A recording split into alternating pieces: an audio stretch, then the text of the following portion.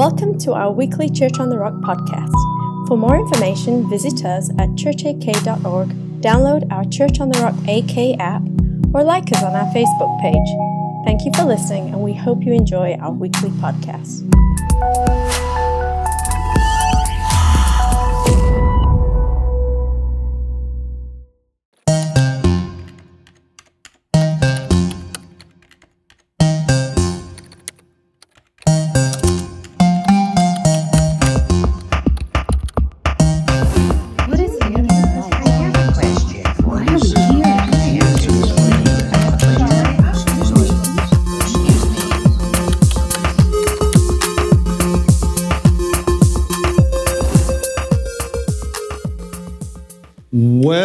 Well, how are you? That was weak, but it's okay. It's fine. I still love you. We are entering into a brand new series, and over the next several weeks, we're going to be looking at numbers of topics and pulling wisdom out of the book of Proverbs. And so Proverbs is a book of wisdom, a book of understanding. And so we're going to be pulling some things out. And so over the next few weeks, we're going to be dealing with several different topics. This week, we're dealing with humility and pride. Woo! It's going to be so fun. This is the question. Is it wrong to be proud of myself? My wife and I have been watching like TV series where there's competitions like MasterChef or MasterChef Junior or American Ninja Warrior or whatever it is. And I've noticed in American culture in particular, whenever someone loses, they're out of the competition, they aren't the winner, they almost always say something along the lines of, I am just so proud of myself. And I'm like, for losing? Because I'm competitive, right? And so second place is the first loser. I don't know if you knew that. But we have this default, like my priority is to be proud of me. Is it wrong to be proud of yourself? We'll get into some of that here in a little bit. What does the Bible say about marriage and family? That's going to be a good time. And then, is it ever okay to lie? I heard some yeses over here. Anyways, and then we're going to get to how should I respond to laziness? And first service, I was like, how should I respond to laziness? And a lady over here is like, oh no. I wasn't talking about you personally. Anyways, I know she has employees, so maybe that's it. And then is it wrong to want to be rich? That's going to be a good time. Yeah? Okay, all right, we'll see. And then how can I tell if I'm greedy or generous? All right, so we're going to be digging into those. Remember, Proverbs is a book of wisdom, but to be really clear, it is a book of principles, not promises. There are things you will read in Proverbs that are principles that apply generally in life, but they don't always apply in the same way in every situation. So we're going to dig into some of that today. My title today is The Law of Attraction. And we're going to kick it off here with something repelling. Not like repelling, but repelling. Bugs. Okay, you'll find out in a moment. Because there's something I know to be true of you. It's true of me. It's actually true, I think, whether you believe in God or you don't believe in God, whether you're a follower of Jesus or you're not a follower of Jesus. And I actually think it's true because it's actually something that's hardwired into the character and the nature of God. And it's actually revealed in 1 Peter chapter 5, verse 5. And this is a really big deal to God. But God opposes, say opposes. That's not good. God opposes the proud, but gives grace to the humble. I actually think we do the same thing. Whenever you meet someone who is overtly and clearly prideful, there is something internally that is like, woof. And when you meet someone who is humble, there is something in us that is attracted to that. It's true when I see it in sports, on television, when I hear an athlete being interviewed or something, and I'm like, that person is so humble. Like, that's attractive. It pulls me towards them. Or when I hear them taking all of the credit and defaming other people, I'm like, no, there's something repulsive about that. It makes me think about magnets. Anybody like to play with magnets when you were a kid?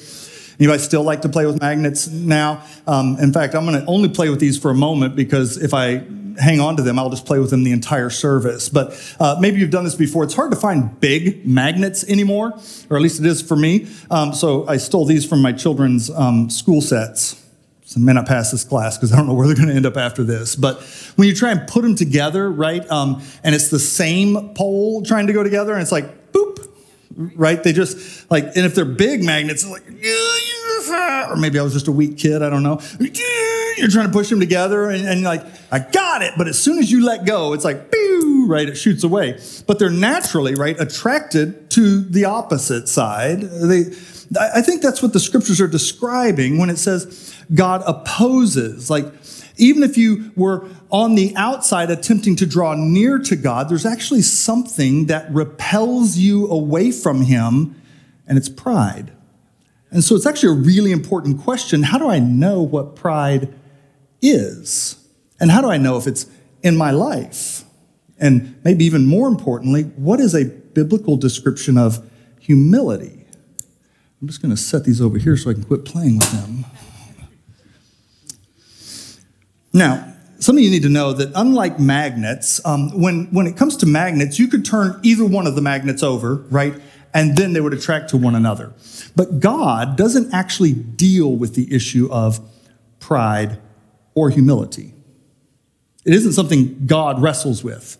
And the reason is this. It'll make sense as soon as you hear it. The reason is because when God talks about his majesty or his power or his greatness or his sovereignty or his knowledge, when God describes those things, God is not being self-aggrandizing.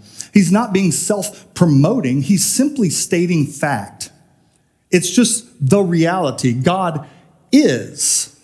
And so God doesn't need your approval. He's not sharing with you how great he is in hopes that you will really like him so that he feels affirmed about himself. God simply is. And so in this scenario where there is something that repels us away from God, or there's something that attracts the mercy and grace of God, there's only actually one agent, one set of magnets that can flip over, and that's you and I. Because God isn't actually wrestling with those issues. God simply exists. And if you want to draw near to him, this issue of pride and humility is critical to our ability to do that. In fact, both in the Psalms and in the Proverbs, the scriptures have a lot to say about pride and humility. The Psalm 138 verse 6 says this: though the Lord is great, just to be clear, he is. Though the Lord is great, he cares for the humble, but he keeps his distance from the proud. He cares for the humble, but he keeps his distance from the proud. Or Proverbs 16, verse 18, pride goes before destruction. Or Proverbs 29, 23, pride ends in humiliation, while humility brings honor.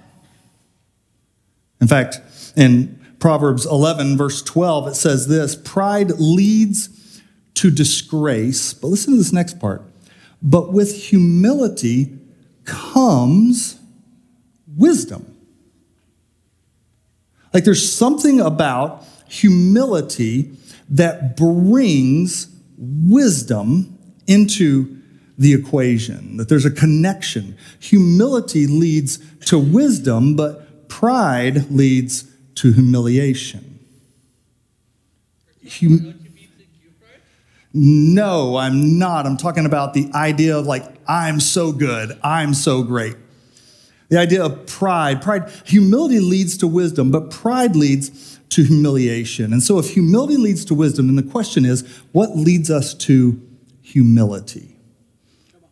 So Psalm 111, verse 10, listen to these words: the fear of the Lord is the foundation of wisdom. So without the fear of the Lord, there's some other foundation that your wisdom is built on, right? But the fear of the Lord is actually the foundation of true wisdom. Like a good foundation for a house, the foundation for wisdom to be built on is actually the fear of the Lord. Proverbs 1, verse 7, fear of the Lord is the foundation of true knowledge. but fools despise wisdom. Or Proverbs 15:33. The fear of the Lord teaches wisdom, and humility precedes honor. So the foundation, the capstone, the foundation stone of wisdom is fear of the Lord, which is an interesting phrase. It's a phrase we don't like to use much anymore because in our generation, we've really fixated on the love of the Lord. We write lots of songs about how great God thinks you are, about how much he loves you, about how much he adores you. And those things are true, but actually wisdom begins, the starting place of understanding God is actually in the fear of the Lord. I've been charged by a bear twice. Not the same bear. The first one that charged me is hanging on the wall at Band of Brothers. But I've been charged by a bear twice. On the first occasion, though, it was one of those epic bear chargings. You know, bears will false charge sometimes. They'll bluff charge, and you can kind of hold out. In fact, the second bear that charged me did that several times. The third time, I just didn't care anymore, and I shot it. I was like, we're done with this. This game is over. Sorry if I said that out loud and you're offended. But we eat critters. Okay. Anyways, but the first time, that's how I get my vegetables, okay? They ate the vegetables. Okay. Anyways, but the first time, I'm out hunting with some good friends. We end up on a muskeg, and we're calling for moose. We thought we heard a moose responding. Turns out it was not a moose. Either I'm just not good at calling or hearing, but it was a sow, a grizzly bear. And she comes to the edge of the woods, and we discover we're between her and her cubs who are coming out behind us. And I have never in my life, I've seen lots of animals in the woods, but I have never in my life seen an animal put on as impressive a display as she did. She stood up, she was 27 feet tall, ish. She was so big. I mean, she's 75 yards away on the other side of the muskeg, but she stands up at the edge of the trees. She looks at her cubs and she looks at us. And she just begins to make deep, guttural growling, and then just starts to thrash the trees, standing on her hind legs. We're like, what? And then she looks at her cubs, and she looks at us, and she just makes a line for us. Like, it is clear. She is tearing up the tundra, coming straight at us. Now, there's three of us, Aaron Weiser, myself, and his brother, Jason Weiser. We all had rifles with us. I had a .338. Aaron had I believe it was a .300, and Jason had a pellet gun, also known as a .270. You can't imagine how fast, how much power. I mean, she is just coming hard. I mean, probably from Joe Simpkins back there near the back row to me. We decide as she starts coming, she's coming at us. We're gonna make a little triangle here. We're gonna get as far away from her cubs, and maybe she'll just go to her cubs. No, as she's coming, it's clear that she's looking at her cubs. She's like, 1, 2, 3, and then she's looking at us. 1, 2, 3. Hey, there's a meal for all of us here. And so she's coming. And so we kind of jog a little ways away to create some distance, see if she'll veer off, because it's a nightmare to shoot a bear, a sow with cubs, and you got to go report the whole thing. I mean, it's just, you don't want to mess with it. And so she's coming hard. And so finally we stop, we turn, we level our guns. Jason says, I'm going to fire a warning shot. And we're like, okay, go for it. But I've always heard that when a bear's charging, a warning shot doesn't do anything. So he fires his pellet gun, and she turns on a dime. I mean, probably 3 rows back here. You can see the dirt fly. She goes straight to her cubs, and then they run straight back across. We all sit down, get new shorts out of our bags so we can change them. The amount of adrenaline that rushes through your body right in that moment, you don't even know it till you stop. You're just like, I could sleep for a week right now. But here's what I realized in that moment. I've always had a healthy respect. I've encountered a lot of animals right in the woods. But when you experience the raw power, there is a healthy level of fear that is generous. The same thing's true when you're on the ocean. Like I commercial fished for years. Like when you're out on the ocean and you're in some really nasty weather, when it's so bad that the boat traveling beside you disappears sometimes, right? And it's a seiner, like you just think to yourself, I am not in control out here.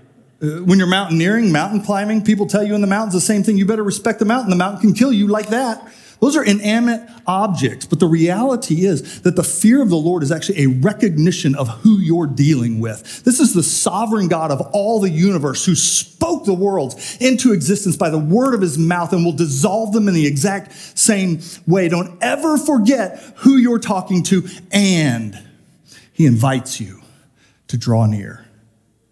But this issue of pride, he actually repels you. Right? Like it's actually a big deal to God. And the fear of the Lord is actually a display of true humility. In fact, to declare God's authority requires humility for you and I. It's actually a declaration that when all is said and done, I'm actually not in charge. I actually didn't pull myself up by my own bootstraps. That there are factors at play that I actually have no control over. There were in the past, there are in the present, and there will be in the future as well. That declaring God's authority requires humility, but it invites God's wisdom into my life and his grace on my life. It's also really difficult to admit, especially in a place like Alaska. Like I tell young pastors all the time, if you need your ego scratched, if you need to be around people who are just impressed with you, do not pastor in Alaska. In particular, in small town Alaska, where people actually survived in a Visqueen shelter through the winter as they homesteaded their property. And you show up and you preach a Sunday on sermon, or you're dyslexic. You preach a sermon on Sunday.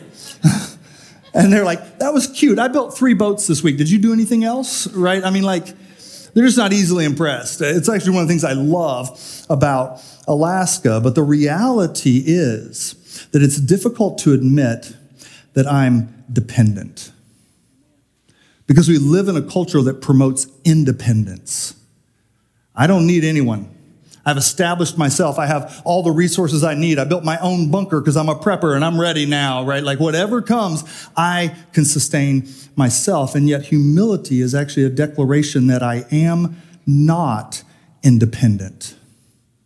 Not only do I need God, but I need you.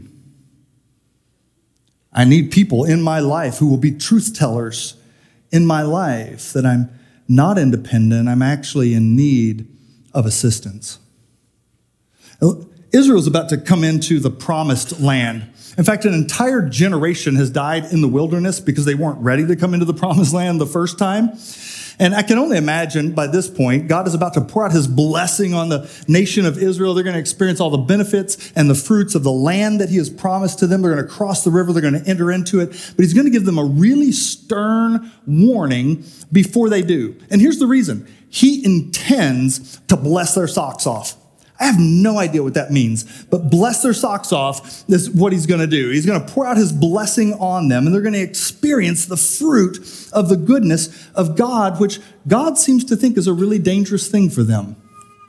So here's what it says, Deuteronomy chapter 8, verse 7 is where we're going to start. For the Lord your God is bringing you into a good land, of flowing streams and pools of water, with salmon that are abundant and 70-inch moose everywhere, springs that gush out in the valleys and the hills. Verse 10, and when you have eaten your fill, be sure to praise the Lord your God for the good land that he has given you. For that is the time to be careful. Beware that in your plenty you do not forget the Lord your God and disobey his commands, regulations, and decrees that I am giving you today. For when you have become full and prosperous and have built fine homes to live in, and when your flocks and herds have become very large and your silver and gold and Bitcoin have multiplied, that would be a miracle. Along with everything else, be careful in that moment. Do not become proud at that time and forget the Lord your God, who rescued you from slavery in the land of Egypt. Do not forget that he led you through the great and terrifying wilderness with its poisonous snakes and scorpions, where it was so hot and dry. Sounds like Oklahoma. He gave you water from the rock. He fed you with manna in the wilderness, a food unknown to your ancestors. You know why he did this? He did this to humble you and test you for your own good. He did all this so you would never say to yourself, I have achieved this wealth with my own strength and energy.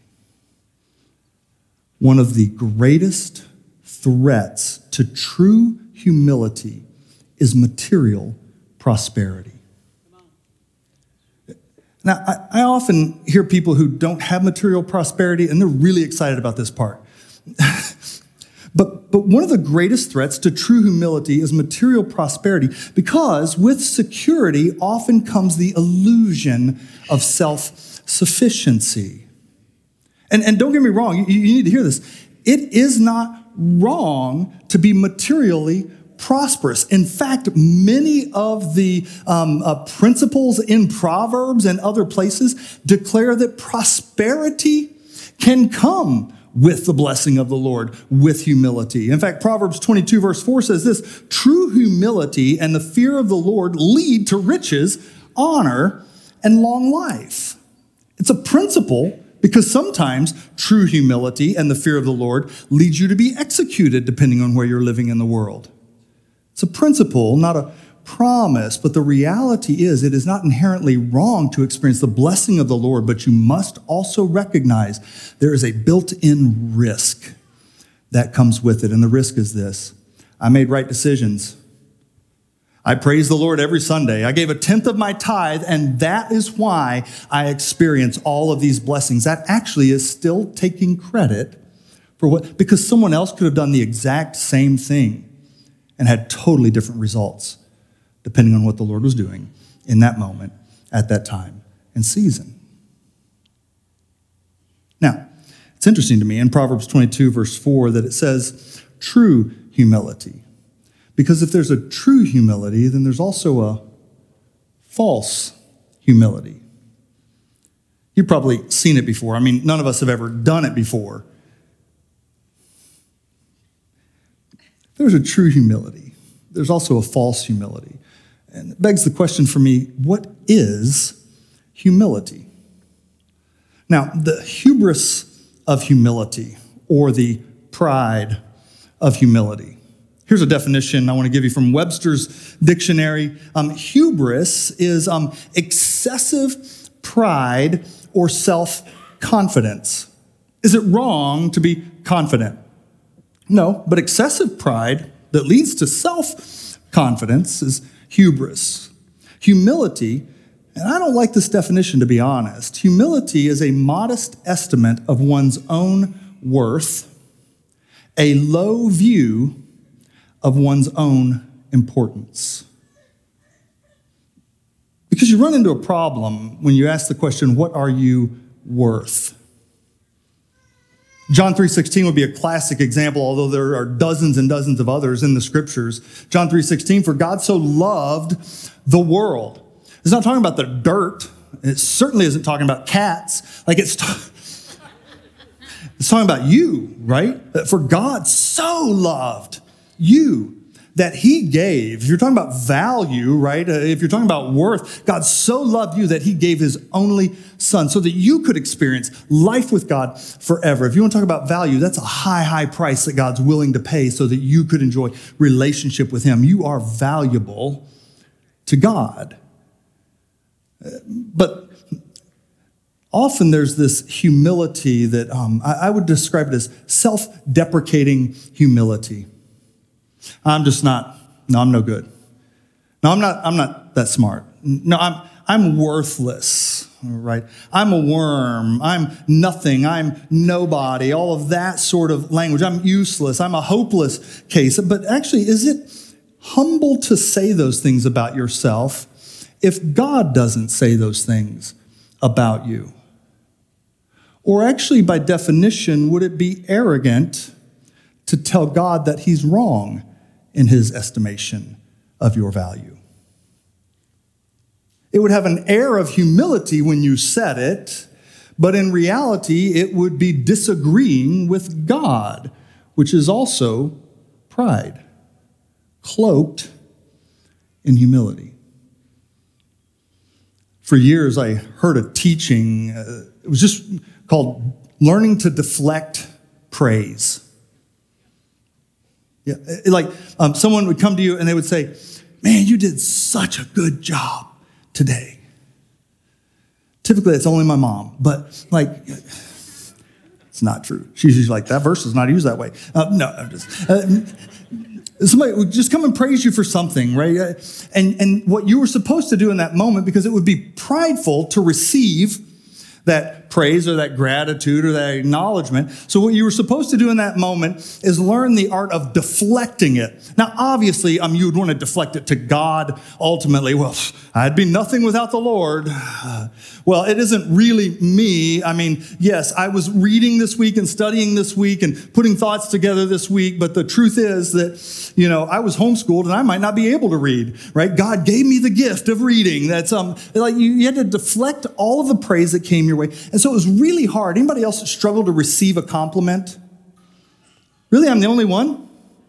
Like someone would come to you and they'd say, man, I love what you did there. You did such a great job. Or you did such a great job leading worship today or whatever it is. And you were supposed to deflect that because it was prideful to receive it.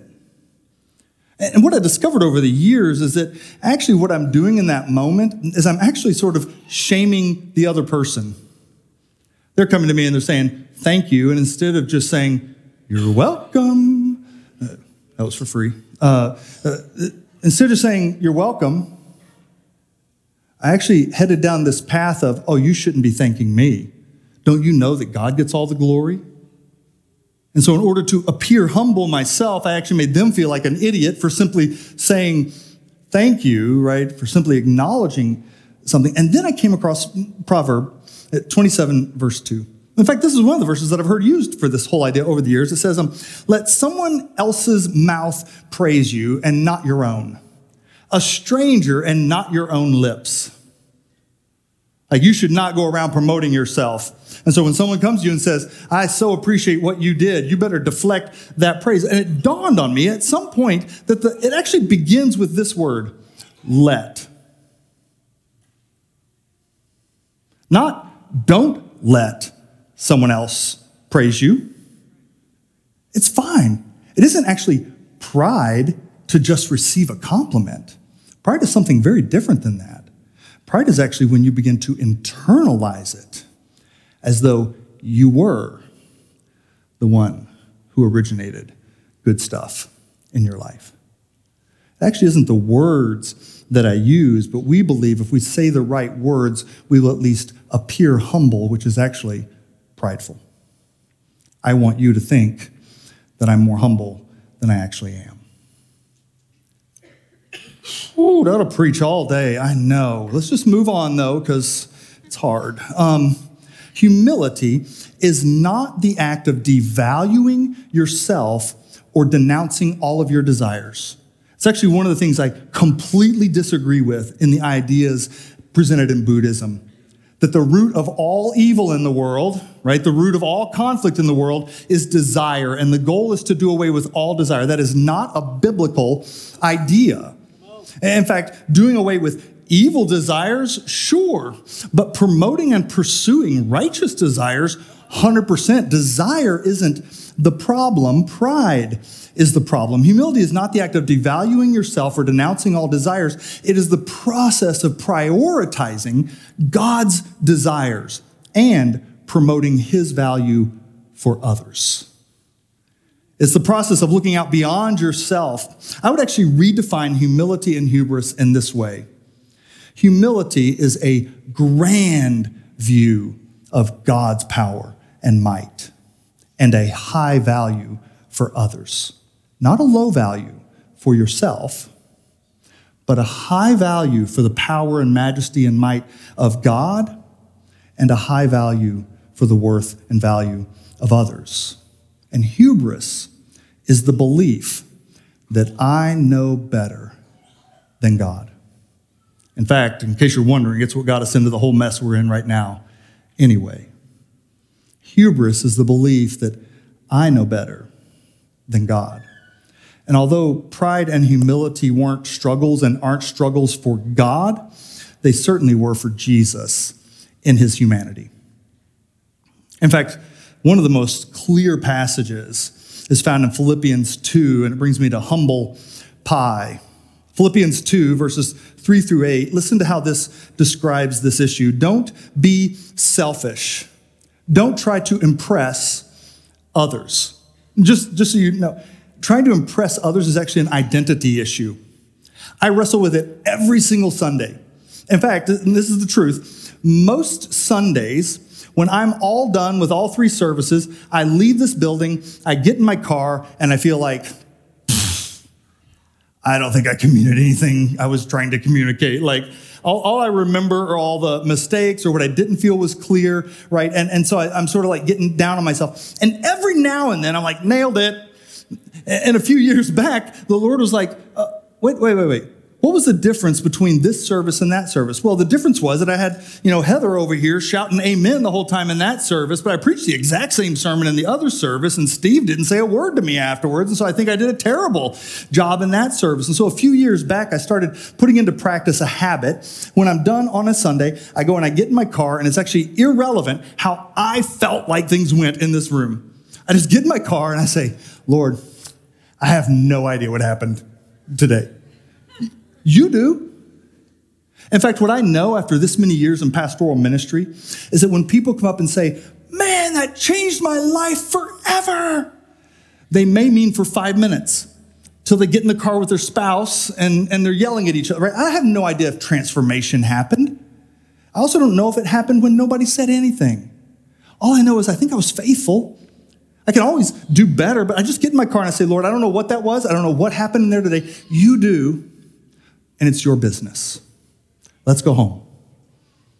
It's the only way that I can keep that in check in my own heart and life. Don't be selfish. Don't try to impress others. Be humble, thinking of others as better than yourselves. You know what it doesn't say? Thinking of yourself as less than. Thinking of yourself as unworthy. It actually says you should probably have a pretty high view of yourself. God does have a high value for you, but you're actually called to think of others first, right? It doesn't say be self-deprecating. It actually says elevate the value of those around you. And then it goes on to describe how this happens. Don't look out only for your own interest. It doesn't say don't look out for your interest. It says don't look out only for your own interest, but take an interest in others too. You must have the same attitude that Christ Jesus had. It's going to be hard anytime you read those words. Same attitude that Christ Jesus had. Though he was God, he did not think of equality with God as something to cling to. These are my rights. I deserve. I should have. I have the right to. You think about how much we use that language in our world today, and yet Jesus had the right to be identified as the sovereign God of all the universe, and yet he chooses to set that aside. Instead, he gave up his divine privileges. He took the humble position of a slave and was born as a human being. When he appeared in human form, listen to how he humbled himself. He humbled himself in obedience. You know what? You're right, God, and I'm not. I can trust you, God. You're sovereign, God. You know everything, God. I'm in need of your direction, God. I need your wisdom, God, right? In obedience, he humbles himself and died a criminal's death on a cross. There is a massive difference, and I want you to hear this, between humility and passivity. Passivity does not equal humility. Jesus was not passive in his relationships or in his ministry. He spoke with authority. He spoke with confidence, and it was not arrogance. It's really important to understand that, because when someone is assertive, it does not mean by default they are arrogant. And we often equate passivity, or what we would call meekness. It isn't a biblical definition of it, but passivity with humility. And those are not the same thing. Jesus was not passive in his ministry or in his relationships. Now, I want to end with two stories, one from the Old Testament and one from the New Testament, because that's what every good preacher does. The first one is a story of the children of Israel exiting the slavery in Egypt. They've been led through the waters. God has miraculously shown up and shown off. They could not deliver themselves. God has delivered them, and they are so grateful for it. In fact, they have a celebration. And Moses and Aaron and Miriam, these siblings, are all part of the leadership team that brings Israel out of Egypt and headed towards the promised land. In fact, as soon as they get across the sea and it's been parted, God did a miracle. And Miriam leads like a worship service like you have never been in your whole life. They could feel the ground shaking from miles away as she led the women in worship. I mean, I can guarantee you afterwards, they were like, I've never heard anybody do that song like you did that song, Miriam. Like, that was so good. You played that tambourine like a skillful artist, right? They have a word, and then they move. And Aaron has been with Moses on this whole journey. In fact, Moses is like, I'm just not great with words and stuff. Aaron, could Aaron come with me? And Aaron's with Moses and the whole thing. Now, they're on the other side, and God is meeting with Moses, like all the time. Hey, Moses, let's have a chat. Come on over here. In fact, we're told in the text that God doesn't talk with Moses like he typically talks or speaks to people like we would think. He speaks to him face to face. And something begins to happen in the heart of Aaron and Miriam. Numbers 12, verses 1 through 4. While they were at Hazareth, Miriam and Aaron criticized Moses because he had married a Cushite woman. How many of you know that isn't actually the issue going on here? They said, has the Lord spoken only through Moses? What they've been looking for is a perceived weakness in Moses, something Moses would have done wrong, so that now they could begin to promote themselves. Has the Lord only spoken through Moses? You remember that worship service I led that one time? I'm telling you, the anointing was on me too. See what's happening, right? They said, has the Lord spoken only through Moses? Hasn't he spoken through us too? But the Lord heard them, which is rarely a good statement. Now we believe, right, that Moses wrote this. I'm hoping someone else interjected this next piece, but here it is. Now, Moses was very humble, and more humble than any other person on the earth. If I ever write my own biography, I'm just going to be like, and Jonathan was a handsome person, the most handsome person, right?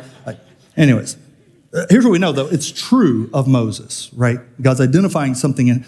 So immediately the Lord called to Moses, Aaron, and Miriam and said, meet me at the shed. The tabernacle. And God is going to address this issue, but I want to make an observation about what I believe is happening in this passage, because I actually believe that pride is a root of entitlement. And entitlement says this: because you have it, I deserve it also. Opportunity, authority, resources, whatever it is, when you begin to look out there and you say, hey, why do they get that and I don't get that? Why do they deserve that and I don't deserve that? Why do they have that platform and I don't have that platform? It's actually pride. Pride is the root of entitlement. I deserve it too because you have it. And it's the argument that Aaron and Miriam are making. Doesn't God speak through us also? So why don't we get to do what Moses gets to do? It's actually revealing itself as pride. But we would probably identify it as envy or entitlement. The second story is actually found in Luke. It's a story that Jesus tells. It's probably an observation that Jesus has made, but he tells it in the form of an allegory or story. And then Jesus told this story to some who had great confidence in their own righteousness. I don't know if you know this, but the amount of work that I put in, and I paid my tithes, and I showed up every Sunday. I only missed one in the year, and that was because I was out at the soup kitchen. Confidence in their own righteousness and scorned everyone else. That's the real issue. 2 men went to the temple to pray. One was a megachurch pastor. I don't know, it's a Pharisee. A theologian. There we go. And the other was an IRS agent. The Pharisee stood by himself and prayed this prayer. I am so grateful to you, Lord. I thank you, God, that I am not a sinner like everyone else. Man, every Sunday I get up here, I'm like, God, thank you. I'm not like sinner like everyone else. For I don't cheat, I don't sin, and I don't commit adultery. I don't smoke, don't chew. I don't even go with girls that do. I'm certainly not like that IRS agent over there. I fast twice a week and I give 1/10 of my income. What he's really saying, God, you owe me something. It's self-righteousness. That because I've done these things, I should have an expectation of you, God. But the tax collector, he stood at a distance and dared not even lift his eyes to heaven, and he prayed. Instead, he beat his chest in sorrow, saying, "Oh God, be merciful to me, for I am a sinner." I tell you, this sinner, and not the Pharisee, returned home justified before God. For those who exalt themselves will be humbled, and those who humble themselves, listen to this, will be exalted. Like, I've never thought of me as being exalted in any way, shape, or form. Like, we exalt God. Like, I exalt thee. Like, we have a whole song. It's only those words, but it's like a long song. But the reality is, and this is what he's declaring. Listen, the sinner understands something fundamental. It isn't a one-time occurrence. It's actually a posture of the heart. In fact, I had a conversation with somebody just last week, and they began to describe to me their encounter with Jesus. They're a brand new believer, just a span of a few months now. As they began to describe to me with tears in their eyes, like this moment when they met Jesus, I was like, you had the same encounter I had. And that same encounter all the way to this day, when I come before the Lord, I'm not entitled to anything. I'm just so grateful. He is so kind to me, like the opportunities he gives me. And I just can't, I'm blown away by it. I am enamored with his goodness and grace and entitled to nothing. That's where we're called to live. It's not easy to live there for any of us. That's why the scriptures deal with this topic so much. Here's the observation. Self-promotion actually invites humiliation. God's intention would be to draw you to himself, but self-promotion actually invites humiliation. Because if I'm promoting myself about how successful I am or how good I am or how righteous I am, well, the day will come when I'm not that thing anymore. And if that's been my identity rather than my identity is Jesus and his goodness and his grace, the moment I lose that status, I am humiliated. But if I've always been dependent, I will always be dependent on him. Self-promotion invites humiliation, and humility invites from God exaltation. Lift it up. He's pointing and he's cheering for who you are, for what he's created you to be. I'm going to invite you to stand. So here's the question. How do I know if I'm experiencing the opposition of God in my life? Right? Because it's real easy to start to think like, man, things are really hard right now. I've got a disease. I had a flat tire on the way to work. I mean, all the first world problems that we deal with too. I'll walk out of my house on any given day and my backpack will get hung on the doorknob and I'm like, God, why are you so against me? Am I the only one? Nobody else in here is as petty? Like the reality is that I can begin to believe that God is opposing me. So how do I know if I'm actually in a position where I am displaying prideful characteristics? I'm just going to give you a few things real quick here because the scriptures actually speak to these. Is there unforgiveness in my life? You realize that's rooted in pride because you've been forgiven. In fact, Jesus couldn't be more clear about this numerous times in the scriptures that when unforgiveness is present, pride is present in our lives. Self-sufficiency. I don't need anyone else. I don't need God. Envy, entitlement, self-righteousness. God loves me because or even self-hatred. God is wrong in his assessment of my value. When I begin to identify those things in my life, I recognize there is something that needs to be uprooted because I want to be drawn to him. I want to be magnetized to him, and he can't help but pour his grace out on humility in our lives. And so Jesus, our prayer is that we would be reminded, that we would discover that the place where wisdom begins is in a place of awe at your majesty, at your power, at your might and your glory and your goodness and your grace.